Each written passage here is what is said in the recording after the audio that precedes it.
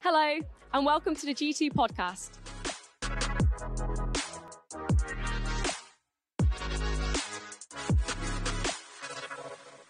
Hi guys, so my name is Alex, and I currently work, as some of you may know, in a Thai restaurant in town called Pranakron. And I'm sorry, but this might come across as like a shameless plug, which it is, but it's the best Thai food in York, hands down.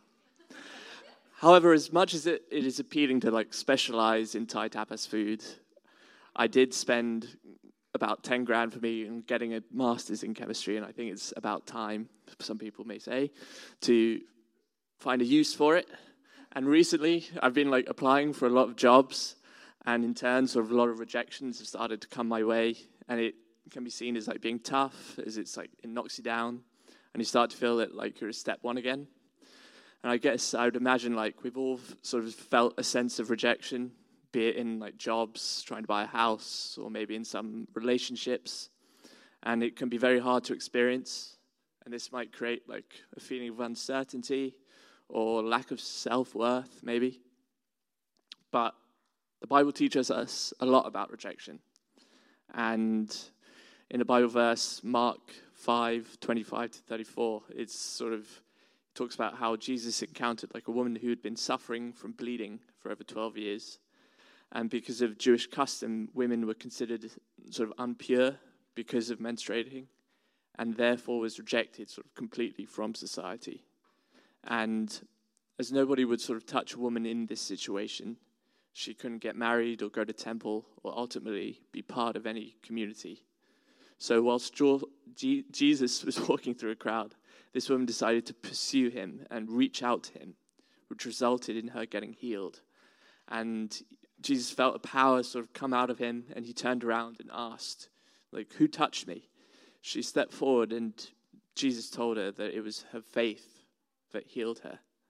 In turn, not only was she sort of physically healed, but there was a social acceptance that sort of happened as well. And looking at this, sort of two things really sort of stand out, I feel. Like, firstly, it was her faith that healed her, and the woman that had the strength of faith before she even got close to Jesus, and it was that strength that sort of meant she reached out her hand to him. And also, sort of a second point, it wasn't that Jesus healed her, he also accepted her, and in turn kind of reached out his hand to her, and through this she was accepted back into society to like lead a full and fruitful life. And even though we don't get to walk past Jesus in the street, though next time I'm going through the Shambles Market on a busy day, I might keep my eye out for him.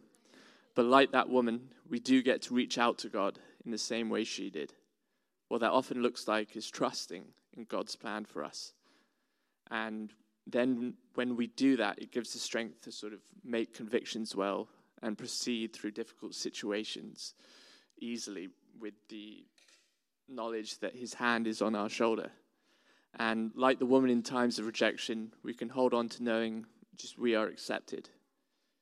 And when we walk in strength and acceptance that Jesus gives us, I often know that there is an overflow, and we can use the strength given to us to share with others. And as the strength is given, it's not only for you, but also to help others so that everyone can be like a builder in God's kingdom.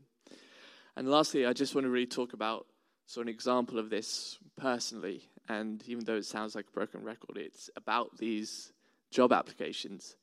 And through my faith in God's plan, I've had a real and visible effect on how I sort of approach life and situations.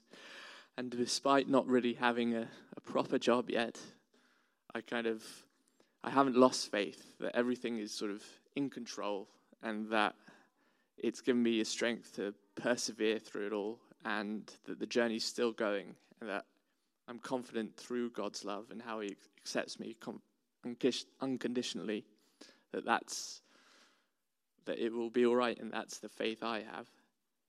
And really just through this talk, I just want to sort of encourage you to for you to put your faith in God and for his own individual plan for you all.